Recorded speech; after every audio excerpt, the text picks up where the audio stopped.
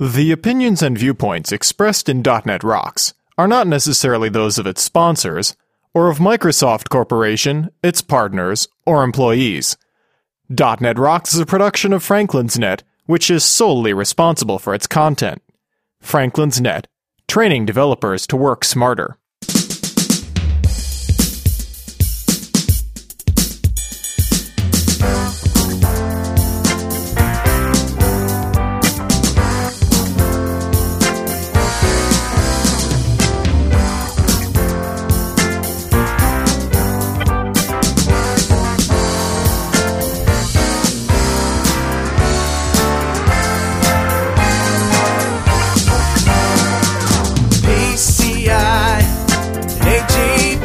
Hey, Rockheads! Quit stuffing your spanakopita and listen up. It's time for another stellar episode of .NET Rocks, the internet audio talk show for .NET developers with Carl Franklin and Richard Campbell. This is Lawrence Ryan announcing show number 247, recorded live Sunday, June 10th, 2007. .NET Rocks is brought to you by Franklin's Net, training developers to work smarter, and now bring the ASP.NET Masterclass on site for your development team. Online at www.franklins.net. Support is also provided by Telerik, combining the best in Windows Forms and ASP.NET controls with first-class customer service. Online at www.telerik.com. And by Code Magazine, the leading independent magazine for .NET developers. Online at www.code-magazine.com. And now, the man who's buying up all the Yanni CDs on eBay for kindling, Carl Franklin. Thank you very much, and welcome back to .NET Rocks. This is Carl Franklin, your host. We're the most on the coast of Connecticut in the United States, and Richard Campbell out there in Canada. I'm on the other coast. So, Richard, let's just cut out the witty banter today, and I'm going to jump right into a little bit we call Better Know Framework. Yes. And what's our class today, Carl? And isn't this some weird-ass music right here?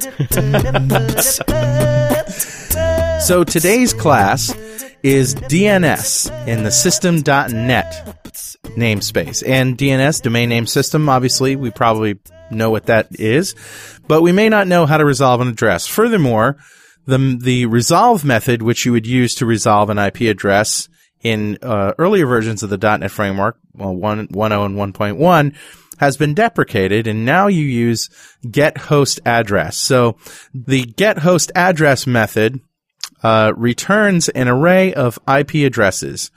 And the IP address is also a class, which is system.net.ipAddress. And the reason it returns an array should be pretty obvious, is that you can have more than one interface on a computer. Right. So those DNS entries that have multiple addresses, there you go. And this is always an issue when you're doing host software, because if host software is really good and it's going to listen to a particular address, you need to give the administrator the option of which address to bind to, because there might be more than one address. And so peer-to-peer software has this problem too. You have a public interface and a private interface, and you run some sort of peer-to-peer program, and it just picks the first IP address to bind to that comes back from the list. And it's one of those things you're going to get surprised by, because most of the time when you pull back an address like that, you're only going to get one. Right. And then if you don't deal with it properly, one day you're going to get more than one. You're really going to be in trouble. So if you get more than one, basically allow the user to decide which one to bind to or which one to use. So, and if you're getting the address of a host that's out there on the internet somewhere, then you could pretty much pick whichever one you want to connect to. And if that doesn't work, you can connect to the next one. Because typically that's a sign that there's some sort of DNS server farm or something like that where you could connect to any one of the addresses and it would be okay. So there you go. System.net.dns. That's our class of the day here on Better Know a Framework. Richard, you have an email for us? I do indeed, and you'll love this one because it's actually all about you. Hey guys, I stumbled upon your show at some tech website and now I am hooked. Then last week I heard you guys mention about the video show. He's talking about DNR TV. And now I'm hooked to that.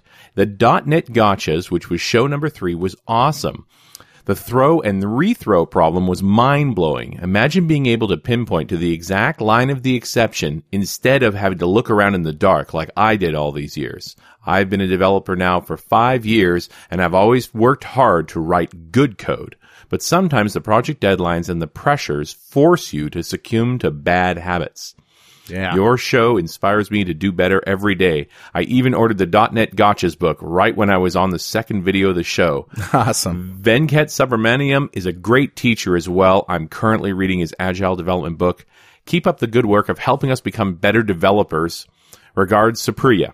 Excellent. And I pulled this email because I don't work on DNR TV much, so I'm interested in hearing from you, Carl, about where DNR TV is at, because obviously Supriya was waxing poetic about Venkat's shows on DNR TV, some of the very first ones you did. Now you're at what, show 70? Something like that. Yeah, well, first of all, Venkat Subramaniam is just a brilliant man.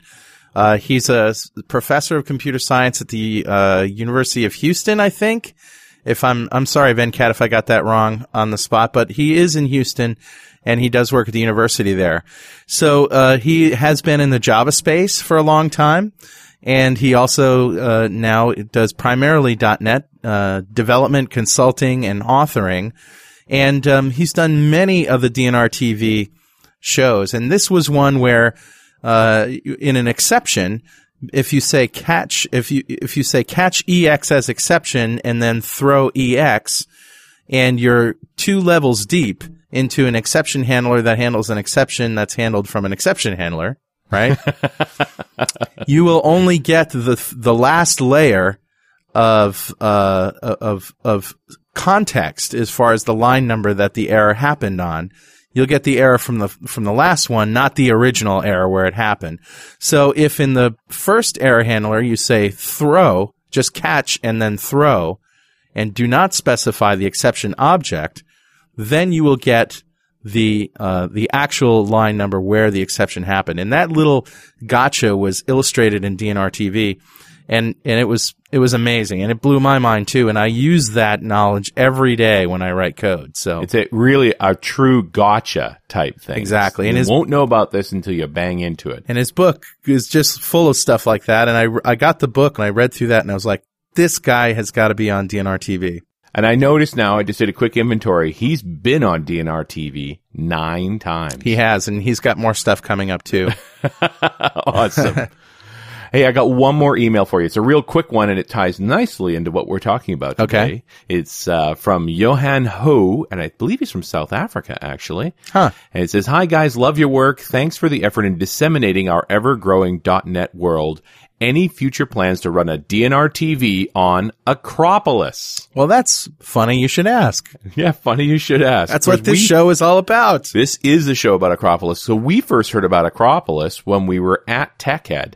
Right. The day before the show starts, I believe it was the Sunday, we have an RD summit. So all the regional directors that are at TechEd, and I think it was about 40 or 50 of them, right, get together, and Microsoft shows us a bunch of new technologies. And it was Kathy Cam actually came and did a 1-hour presentation about Acropolis. And as soon as I saw it, I thought, well, that's something that .NET Rocks listeners are going to want to hear about. Absolutely. So we got together with them at a lunch table before the lunch crowd came in.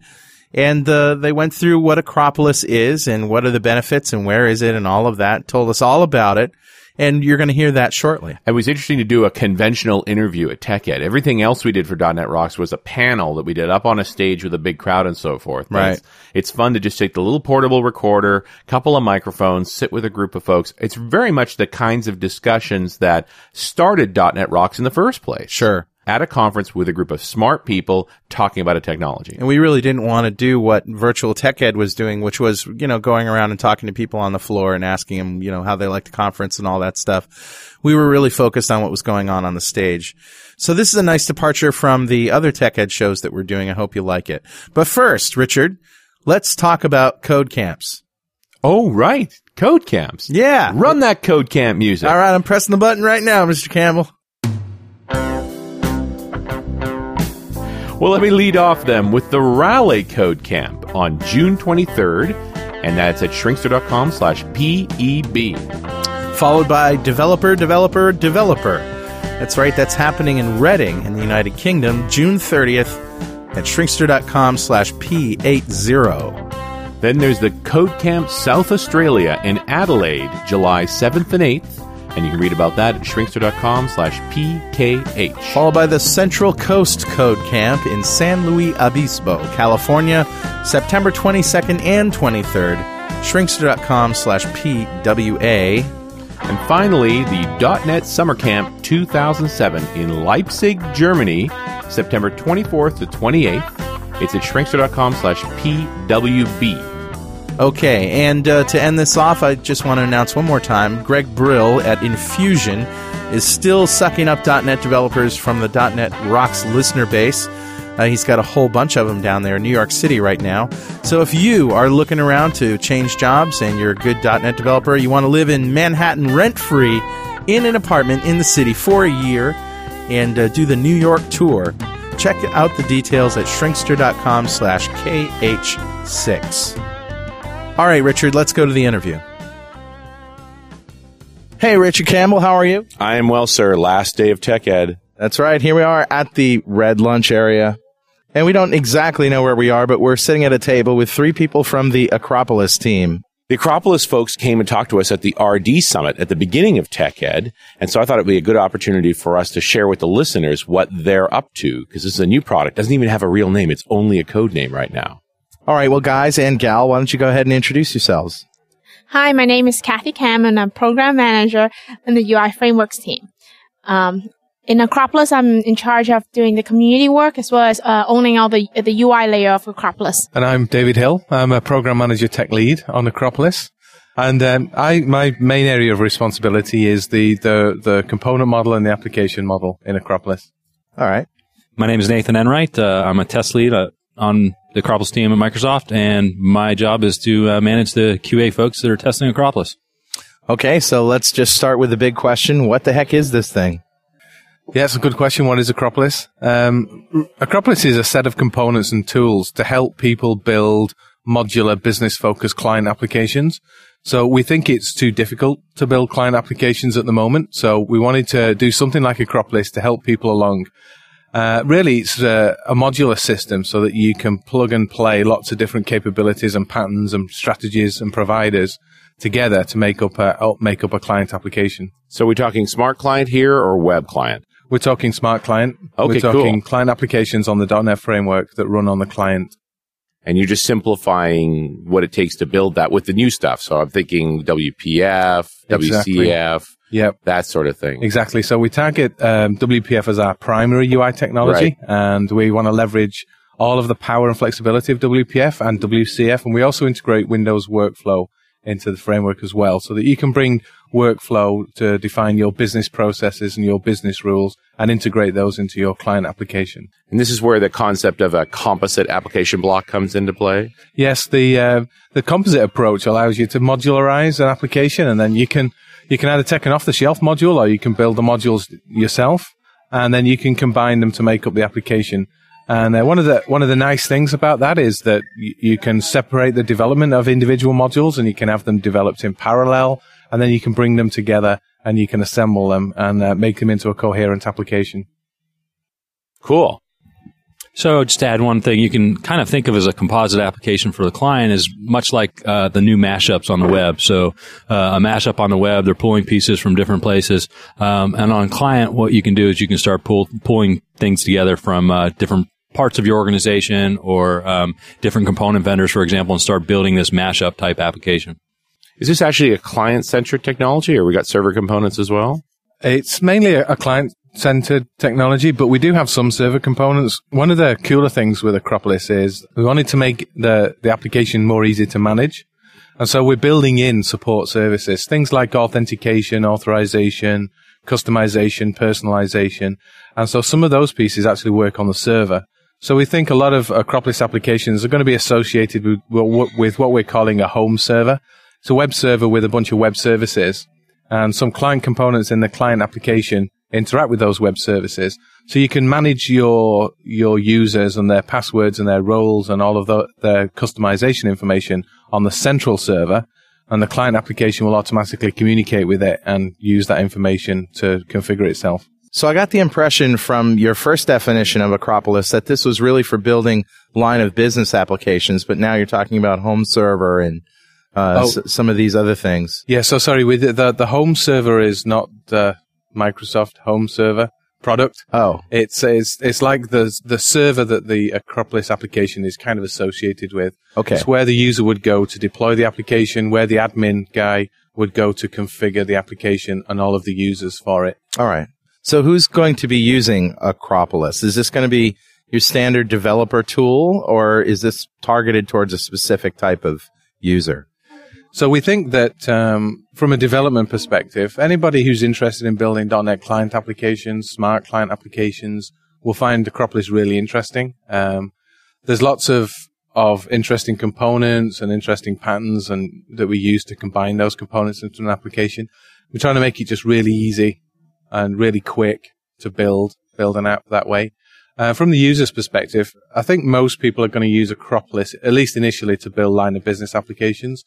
So we're targeting applications like inventory management, order management, document management, KPI, dashboard style applications.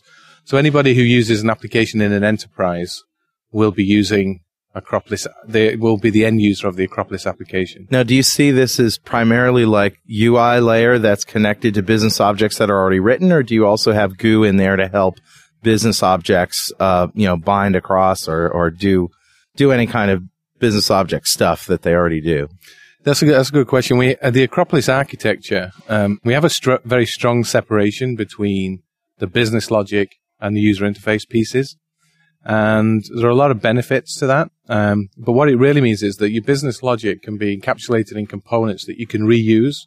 Well, we already can do that with the .NET framework. What does Acropolis give us over just standard components? Yeah, so what Acropolis gives us is the ability so that you can, when you have the separation of the UI and the presentation logic, we actually provide the plumbing to allow you to reskin the business logic components. And we can use different UI technologies. We're targeting WPF primarily, but you can also reskin the components with WinForms. And that can be done at design time. It can be done at runtime. You could use Acropolis to give you a role-based application, for example. So I guess what I'm hearing is, and from my question is really what's in the business layer that I don't already have. And I think what you're saying is you guys have built these business objects already with business logic that is easier to do than starting from scratch. Is that what you're saying? Well, yeah, what we're saying is that when you build your application and you want to encode your business logic, you'll be able to do that in a module that you'll then be able to reuse in different applications. And when you build your UI and your presentation layer stuff, you'll be able to build that and reuse that in separate applications. I understand separation, but I guess what I'm getting at is I can already build in the .NET framework without Acropolis components that don't have UI, and then I can hook them up to UI. Then both are completely reusable. So what's in the business layer for Acropolis that's any different from what I can already do in Visual Studio? So there's components in Acropolis, off-the-shelf ones, that allow you to plug in the authentication, authorization, personalization services so that you don't have to go and build them yourself. Okay. We also support lots of different navigation patterns and lifetime management patterns. So again, you don't have to do these yourself. So the idea is that you just pick the patterns that you like and then you can drop them into your application, and then you can focus on your pure business logic rather than your plumbing logic. Yeah, one of the key advantages that I see with Acropolis is when you start a WinForms project today or a WPF project today using Cider, for example, you just get a blank window. There's no real guidance structure or adherence to what you do in that code. So you can do the separation today using .NET, but there's no real clear guidance on where the business logic goes. So a lot of times what you'll see folks doing is putting business logic in click event handlers along with navigation logic for the application and even UI stuff there. So the Acropolis project and the Acropolis framework really doesn't force folks to put business logic and business components, but it provides a guidance for folks to put the things in the right places. You know, what we haven't said is what team you guys are from. I mean, you've certainly worked on Project Acropolis, but your patterns and practices, right? That's an interesting question. We're not patterns and practices. We're on the UIFX team. Oh, I see. Specifically UIFX client. The UIFX client used to be the WinForms team. Right. And we merged with the ASP.NET team, interestingly enough, and we're all under this umbrella called UIFX. So you brought sort of all the UI thinking folks together. And to be perfectly honest, WPF is a complicated technology. There's a lot of stuff in it. So it makes sense to me that we would get some guidance around best ways to build UIs using this new technology. So sure. It sure seems to be what you're offering to us. So we're actually offering more than just guidance on how to build WPF applications. We want to be able to pre-package some of the kind of more difficult things to do in WPF and be able to ship it so that our customers can leverage the power of WPF without writing all the code themselves. One of the things we're shipping in CTP1, for example, is transition. So if you go from one kind of pane to a different pane, which is very common in client application today. In WPF, you won't do any animation or transition on it. You have to have like a 1,000-line SAML and a code behind it to do the cool stuff. We want to provide the way to do it like you would build a PowerPoint deck, right? There's some pre-built ones you can choose. You can configure it real quickly to what you need. And we want to kind of bring the value of WPF to our customers and try to shorten the learning curve. It sounds like you're kind of doing what the ASP.NET team did for ASP.NET by providing all these out-of-the-box components, UI components, and back-end components. Yes. So UI components are only one type of things we're providing out of the box. We also want to provide some non-UI specific components. Well, let's talk about those. There's a lot of interest in what kind of components are shipping in the box. So one of a good example of those kind of non-UI pieces, navigation components. We have a system which allows us to plug in different navigation patterns. So there are only about 8 or 10 common patterns that we've seen. And what we're trying to do is encapsulate those so that you can just pull them into your application and use them so you don't have to write all of that code yourself. What exactly do you mean by navigation? So navigation is the way the application flows. How does it decide when to present the functionality to the user, the next piece of functionality? So which pieces get activated? How does the application guide the user through a task? Those kind of things. So I'm thinking insurance application, filling in a claim form. There's going to be multiple pages involved. And you're going to be able to dictate that navigation sort of in a data form. So if you have a good example is a wizard style navigation. Right. So it's very common pattern. There are a couple of variations on the wizard. We want to provide components that encapsulate that. You can drop them onto your application, configure them. So the application will then guide the user through the steps in a wizard-like process. And it would go from, step 1 to step 2. And then the things like the transitions that Kathy talked about would actually make the UI, instead of just hiding a form and showing a new form, we would actually have an animation and a transition so that the user can maintain some context where they are in the whole process. So all those different bits about how you would create a UI like that, you just encapsulated it so that it's a little less painful to figure that out. And I would think that the interesting part about that would be to flip through a few different navigation styles or try out a couple of different transition styles just to see what they look like, just to decide what's the best feel for your application. Exactly. You just take from the menu of components and the patterns, and you drop them on, and you just see which is the best combination for you. And then you can go ahead then and start writing your business logic, but you might want to go back and iterate around a few times and try a few different things. And we're trying to get to the point where you can get to your business logic a lot sooner than you can today, because we provide all of the plumbing. But then you can keep going around and iterating and change the look and feel of the application, the transitions, the navigation style, the services that it uses, all of those kind of things. That sounds great. And you mentioned workflow before. And workflow, I gotta assume is tied closely to navigation, because doesn't that sort of provide the whole way the application goes about doing what it does? Yeah, exactly. Workflows are a great mechanism for encapsulating business process and business rules. And typically you'd want to use those things to guide the user through the application. So we have a navigation component planned. We don't have it implemented quite yet, but we're working on it. And it will encapsulate a workflow and use that to drive the flow of the application. And the beauty of that is that, well, there are two benefits to that. One is that The workflow provides a visual way of defining the business process and the business rules. And the second thing is that it's actually pluggable in the application. So if you want to update your business process or business rules, you can just plug that into the application without having to rewrite the application or even deploy those pieces that aren't changing. So are you ready for the big news? Telerik is taking the wraps off 4 new product updates.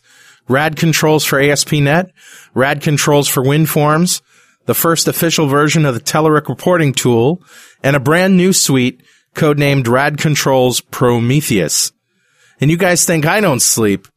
Telerik's tools have always been great, but I think this time they've outdone themselves. Well, here are the details. Prometheus is built on top of Microsoft ASP.NET Ajax, and it'll become the successor of RAD controls for ASP.NET. Just as ASP.NET Ajax will be the future of ASP.NET, RAD controls Prometheus represents the future direction of all new Telerik development tools. This new suite of controls will also pave the way for seamless integration with Microsoft Silverlight, formerly WPF-E. The WinForms suite aims for the stars with powerful new grid, chart, and tree view controls. For me, it seems like a major player on the WinForms market. Another intriguing addition to Telerik's portfolio this spring is Telerik Reporting. The product introduces a new level of development experience, which Telerik collectively calls easeability, a naturally intuitive mouse-only approach to generating Windows, web, and PDF reports. And if that's not enough, go to www.telerik.com to check out what's new with Telerik's renowned RAD controls for ASP.NET. So with Acropolis, are we talking about a software factory? I'm going to go through some dialogues and configure what I want for my app, and you're going to spit out a bunch of code for me? Yeah, so Acropolis is very factory-like. We're trying to get that some of the benefits of the software factory approach, and we're bringing them to bear on client applications. So you'll be able to choose the components you want and assemble them. But we're not just generating code in a one-shot deal. We're actually going to allow you to pick the combination of components that you want, start implementing your business logic. Maybe at this point you'd want to get the application into the hands of some users, see what works, what didn't work. Then you'd be able to go back and make some of those choices again. You described this earlier where you were able to drop new components on or for instance, a different transition on and then see how the app looked from there. So in your vision here, you're thinking lay down some UI components first, get a feel of the application, and then go in and start hooking up the plumbing and making it actually work. Yeah, exactly. So you kind of just get something that kind of worked, and then you'd iterate and evolve and get feedback, and you'd swap things in and you'd swap things out. And really the value of Acropolis is it provides that modularity to allow you to do that. So it keeps things separate so that you can plug and play different things later on. So why WPF? I mean, it's kind of a silly question nowadays. You're doing a new project that's UI. You want to use WPF, but what is it specifically about WPF that made your job easier? Well, WPF makes our job a lot easier in a lot of ways. But more specifically, the question is why WPF? We've really bought into the power of it. There's a lot of capability you can do with WPF that just is impossible or just too crazy to do, using WinForms. We did a lot of, it's kind of cool. We've taken the pill and we've bought into the fact where your designers work closely with your developers, and our designers are actually now checking in XAML to our source tree, and we just get it. When we did WinForms, for example, they would give us bitmaps, and our developers would have to convert the bitmaps to GDI drawings, and it was really, really difficult and a time-consuming process. Now they give us a look and feel, and they just check it in, and the application gets it. The interesting part with this, though, is that they can now introduce bugs to the application. Because you're actually using code. You're not just using an image anymore. Well, exactly. They're giving us the XAML directly, and so they're participating a lot more in our triage process, but it's definitely been a time saver. Yeah, I want to add another thing about WPF is that what we're seeing is the next generation of user experiences being built on top of WPF. It's a highly flexible technology where you can really build what we know as client application today. We can envision that we can do a lot more with it with WPF than we have in previous technologies. And of course, us being a new technology, we want to focus us on what is the most flexible technology that what we envision the next generation of client application be like, and it will be the ones that's leveraging the capabilities of WPF. And WPF has really been touted as a designer's technology. So Nathan, in your sort of viewpoint on the XAML load, that seems like the intersection point for the designer, that they're creating that XAML for you with their tools like Blend, and then you're bringing it into the development cycle. Absolutely. In fact, they'll just give us a XAML and we can check it into the tree, and it's all wired up. And I'll get a new theme, for example, for the default theme as soon as the product's built. It's a clear workflow between the designer and us developers. From a tester standpoint, it actually makes testing UIs a little easier too. The automation model in WPF is a lot nicer than MSAA was for WinForms. Is using Acropolis going to pigeonhole me into any particular technology or out of any particular technology that I would normally be using in WPF? Like, say, if I'm using an ORM for business objects, is it going to play nice with me, or is there any constraints that it puts on my development? No, it doesn't. The separation of concerns really allows you to utilize those type of technologies and the mapping for your underlying business objects in services. And we use dependency injection under the covers to inspect and implement dependency these services at runtime. Currently, the framework in our CTP1 bits is statically compiled, but we hope to have a configuration service that allow you to configure these services at runtime. It strikes me that you're going to reach a point where we're going to be able to swap in some other modules or add some new functionality to see what happens with trying on different versions of things. If we get a new version of workflow, or if we get a totally different rendering opportunity. Actually, I was thinking maybe Silverlight might jump in there at some point. Maybe not today, but is it possible? Are we thinking in terms of flexible frameworks for this sort of thing? Yeah, the Silverlight thing is really interesting. We're not sure how it's all going to pan out. We're trying to figure that out as we speak, but it'd be great if you could leverage Acropolis and the power of Acropolis to build an application along with the kind of delivery model of Silverlight. But for sure, it's one of those things that we have to go and figure out, and we're working hard to do that.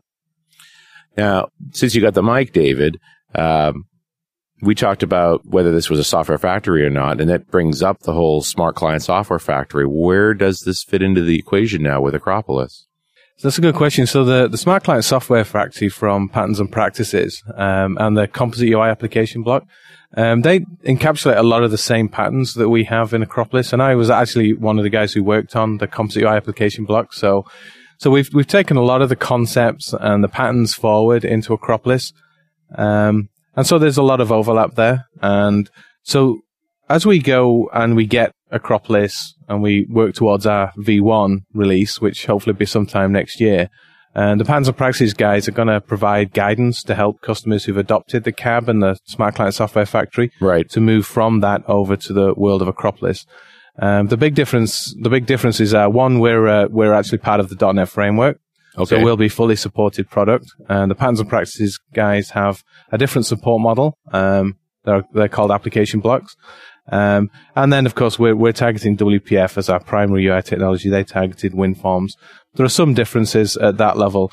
Plus, we're actually trying to extend the kind of things that you could do beyond what the CAB could do. So we're integrating things like the services we spoke about and many more different pluggable modules for the UI and for navigation and for lifetime management and those kind of things. So spark my imagination. You must have some demos that are really, really nice. Tell us what kind of things we can look forward to building with Acropolis. Oh, we actually have a good selection of demos right now. Our most basic one, just as an introduction to the Acropolis concept, is a kind of scaled down document manager type application that shows you our basic concepts. We also wrote a RSS reader that really showcase our UI functionality, the stuff we've wrapped up from WPF, and show you how we can bring the power of WPF to our developers' fingertips. Next, we have another application we call the Parts Portal, where you can show hosting the reusability of these parts that we've built and hosting all these different parts in an unrelated application. Parts of what we call the reusable components in Acropolis. So we built these reusable sort components. of like the web parts idea. Exactly. Yeah. So then we have another Win parts, we'll call them. Parts. So I I'm sorry. So no, and then we have another application that Nathan and his team wrote called the CPU monitor. That actually shows the view switching, because the business logic and the UI separated. We can apply several different UI to one business logic, and you can do switching it at runtime or in the code. And then on top of that, we have an Outlook mock of the UI to show how navigation work in Acropolis, and see that, Outlook is a very component application, right? You have the mail and the calendar section, which are really two different components plugged into one application, and we have a mock-up of it, of the UI of it. So what we can look forward to is that we want to show a end-to-end line of business-like application. Currently, we're working on an Expanse application back in Redmond. And the Expanse application will have a back-end database hooked up to it, and we want to show how a more typical line of business application with a back-end service hooked up to it would have. Yeah, just back to that end-to-end lifecycle application. David hit on it a little bit, and I hit on it a little bit. Now that we aligned with the ASP.NET team. The ASP.NET team did a good job of providing these types of services like membership roles. In the Orcus timeframe, they're actually going to extend those as web services that client applications can use. So, for example, I can just have roles and membership and personalization. Acropolis plans to take full advantage of that, like David mentioned with the home server, but other things as well that's coming out in the Orcus timeframe, like offline data synchronization with the SQL Everywhere stuff, or Compact Edition, whichever one they're calling it now. But Acropolis would easily tie into that, and you'd be able to take advantage of those things for your line of business apps. And I'm thinking in terms of you really are using as many modules that already exist as possible. Like when David mentioned authentication and roles and so forth, I'm thinking, you guys aren't writing those, right? Like, we have them. You're going to use what we've got. Exactly, yeah. So we think we've got a great set of technologies for all of the different pieces that would go into a client app. It's just too difficult for developers today to kind of bring the full power of each of those to bear in a coherent way. Each one of those libraries takes some days to really get your head around and get good at it. So, I mean, it's got to get exhausting after a while trying each one of them. So it is. To have you bring them all together and demonstrate integration between them is going to save me a lot of pain. Yeah, and so you can have your developers who know WPF inside out. They can focus on the UI components. The people who know workflow inside out can focus on the workflow business process components. Your business logic developers can focus on the business logic components. And so you can separate out the development, distribute the development of your application to the people who can really best leverage those technologies. And then we allow you to just really glue them all together, bring them back into a single coherent application. So this sounds great, guys. When and where can we get this? Our bits is actually available in windowsclient.net. So the website is windowsclient.net/Acropolis. You guys can get involved immediately, download the bits. We look forward to hearing your feedback in our forums. And the link to our forum is also on that website. This is our CTP1. So it's a very early CTP, and we're looking for guidance from our customers to see whether we're on track for our architecture. And we want as much involvement from the customers as much as possible, because we will roll this back into our product. So, being the QA representation here, just wanted to give a little caveat about the quality. We are CTP1, and we're looking for architectural type feedback. We know there's tons of bugs, but we want to know, are the concepts sound? Do the patterns make sense? How does, are we headed in the right direction from the design time experience? That's one thing we haven't talked a lot about today, but the rich design time experience for building these things. Well, let's go ahead and talk about it then. Sure.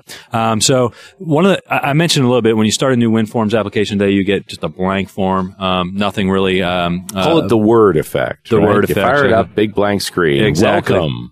Exactly. So, we're going to give you a wizard. We're resurrecting the wizard that David mentioned, MFC type style. That's going to be re-entrant, allows you to enter it at any one time, and quickly lay out the custom, look and feel of your application and some of the application services from the beginning. But we're also doing this clear separation between the UI and, the underlying business logic. So what we're introducing is an application level designer, to where you can, design at the business logic layer or the logical layer of your application. So I can define declaratively using XAML, not my UI, but my business logic. So for example, I can say how many parts are in the system, or what components am I using declaratively. We have an actual UI designer that spits out that declarative XAML, and will help us make up the structure.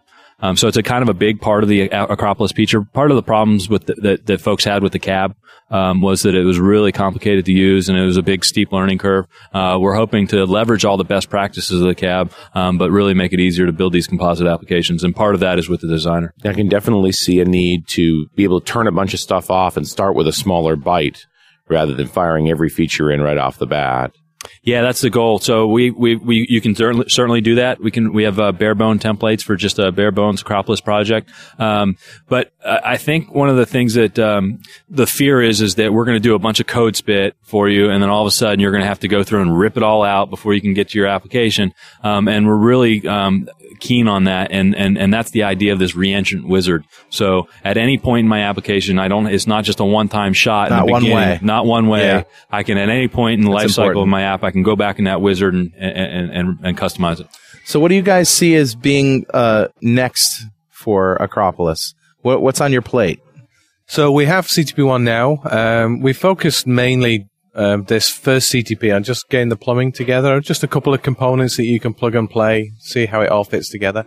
For the next CTP, we're going to be finishing off the kind of plumbing piece, try and get as much feedback as we can on that. Then we're going to be building more of these modules. We're going to be introducing the workflow module and the services and those kind of things. And we're hoping to get a lot of feedback on that. So we're going to be releasing CTPs regularly over the summer. Hopefully we'll go into beta quality by the end of the year with a view to releasing our V1 next year. And so I think a lot of our effort in the last part of the project is once we have the core framework done, we're going to be fleshing out, building as many modules, encapsulating as many patterns as we can. Are we really going to see this as part of Orcus, or how is it going to be packaged when it's finished? So we're not shipping this as part of Orcus. It will be a free download on top of Orcus. So we have two parts that you can download. It will be the framework bits and a add-on on top of Orcus. So there is an Orcus component involved here to integrate with the development environment as well as the additions to the framework itself. Those will be the tool set that we want to ship with along with our framework. I just got to say before we stop the tape here that I love the name. Acropolis. It's sort of like the meeting place, right? It's the place where things all come together. Was that your intent when you named it? Yeah, the guy who came up with the name. We looked it up on Wikipedia, and it was a city-state where all of the different parts of the community all came together and all worked together. And we thought that was pretty appropriate for what we were trying to achieve. That's awesome. And our team actually has a little Greek theme as well. If you know about the Ajax extension for, it started off calling us Atlas. So we want to follow the Greek theme as well. Any last words before we wrap it up here? I hope everyone can download the bits and play with it and let us know what you guys think. Yeah, and we have some forums set up, and we have some how-to videos, and we have blogs on Acropolis. So yeah, just go to windowsclient.net/Acropolis and get involved. I just want to give a shout out to the QA team back in Redmond, and hi, Mom. Thanks very much, guys. It was a lot of fun to talk to you. Our guests have been Kathy Kam, David Hill, and Nathan Enright from the Acropolis team. Thank you very much. Thanks, guys.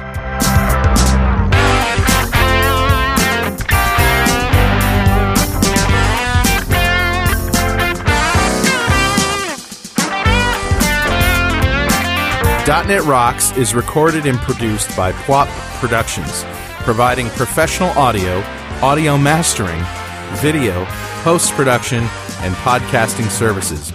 Online at www.pwop.com. .NET Rocks is a production of Franklin's Net, training developers to work smarter and offering custom on-site classes in Microsoft development technology with expert developers. Online at www.franklins.net. For more .NET Rocks episodes and to subscribe to the podcast feeds, go to our website at www.dotnetrocks.com. Transmitter banned by the FCC. Yes, I'm a